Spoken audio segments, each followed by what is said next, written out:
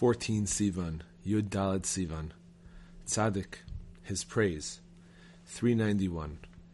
The Rabbi once told a story to explain why he revealed so many remarkable teachings and stories, and shared so many of his thoughts with us, even though it did not yet seem possible that his words could achieve their purpose. Once there was a king whose only son became so ill that all the doctors despaired of curing him.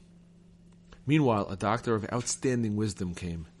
The king begged him to try his best to cure the prince.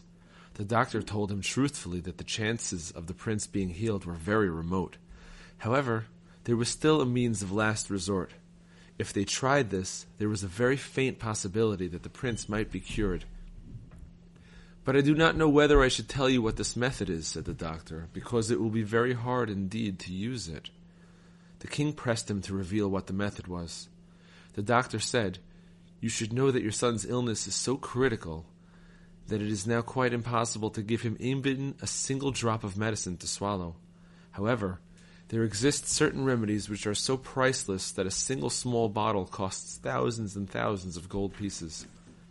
What you have to do is to fill barrels full of these precious remedies, and take bucketfuls of these remedies and pour them over your son. Obviously, all these precious remedies will go to waste, but the prince will become very slightly stronger as a result.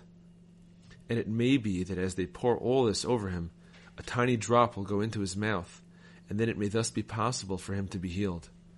The king immediately agreed and gave instructions to do what the doctor had said, and this was how the prince was healed. The meaning is obvious. It is precisely because we are so crushed by our sickness, the sickness of the soul, God forbid, that the Tzaddik, the faithful doctor, is forced to pour such priceless remedies over us, even though it would seem that virtually all of them will go to waste. Nevertheless, the sweet scent is absorbed, and in the fullness of time, it may be that we will be able to let a drop penetrate our mouths and our inner being. Then there will be some hope for us to be healed, spiritually and physically.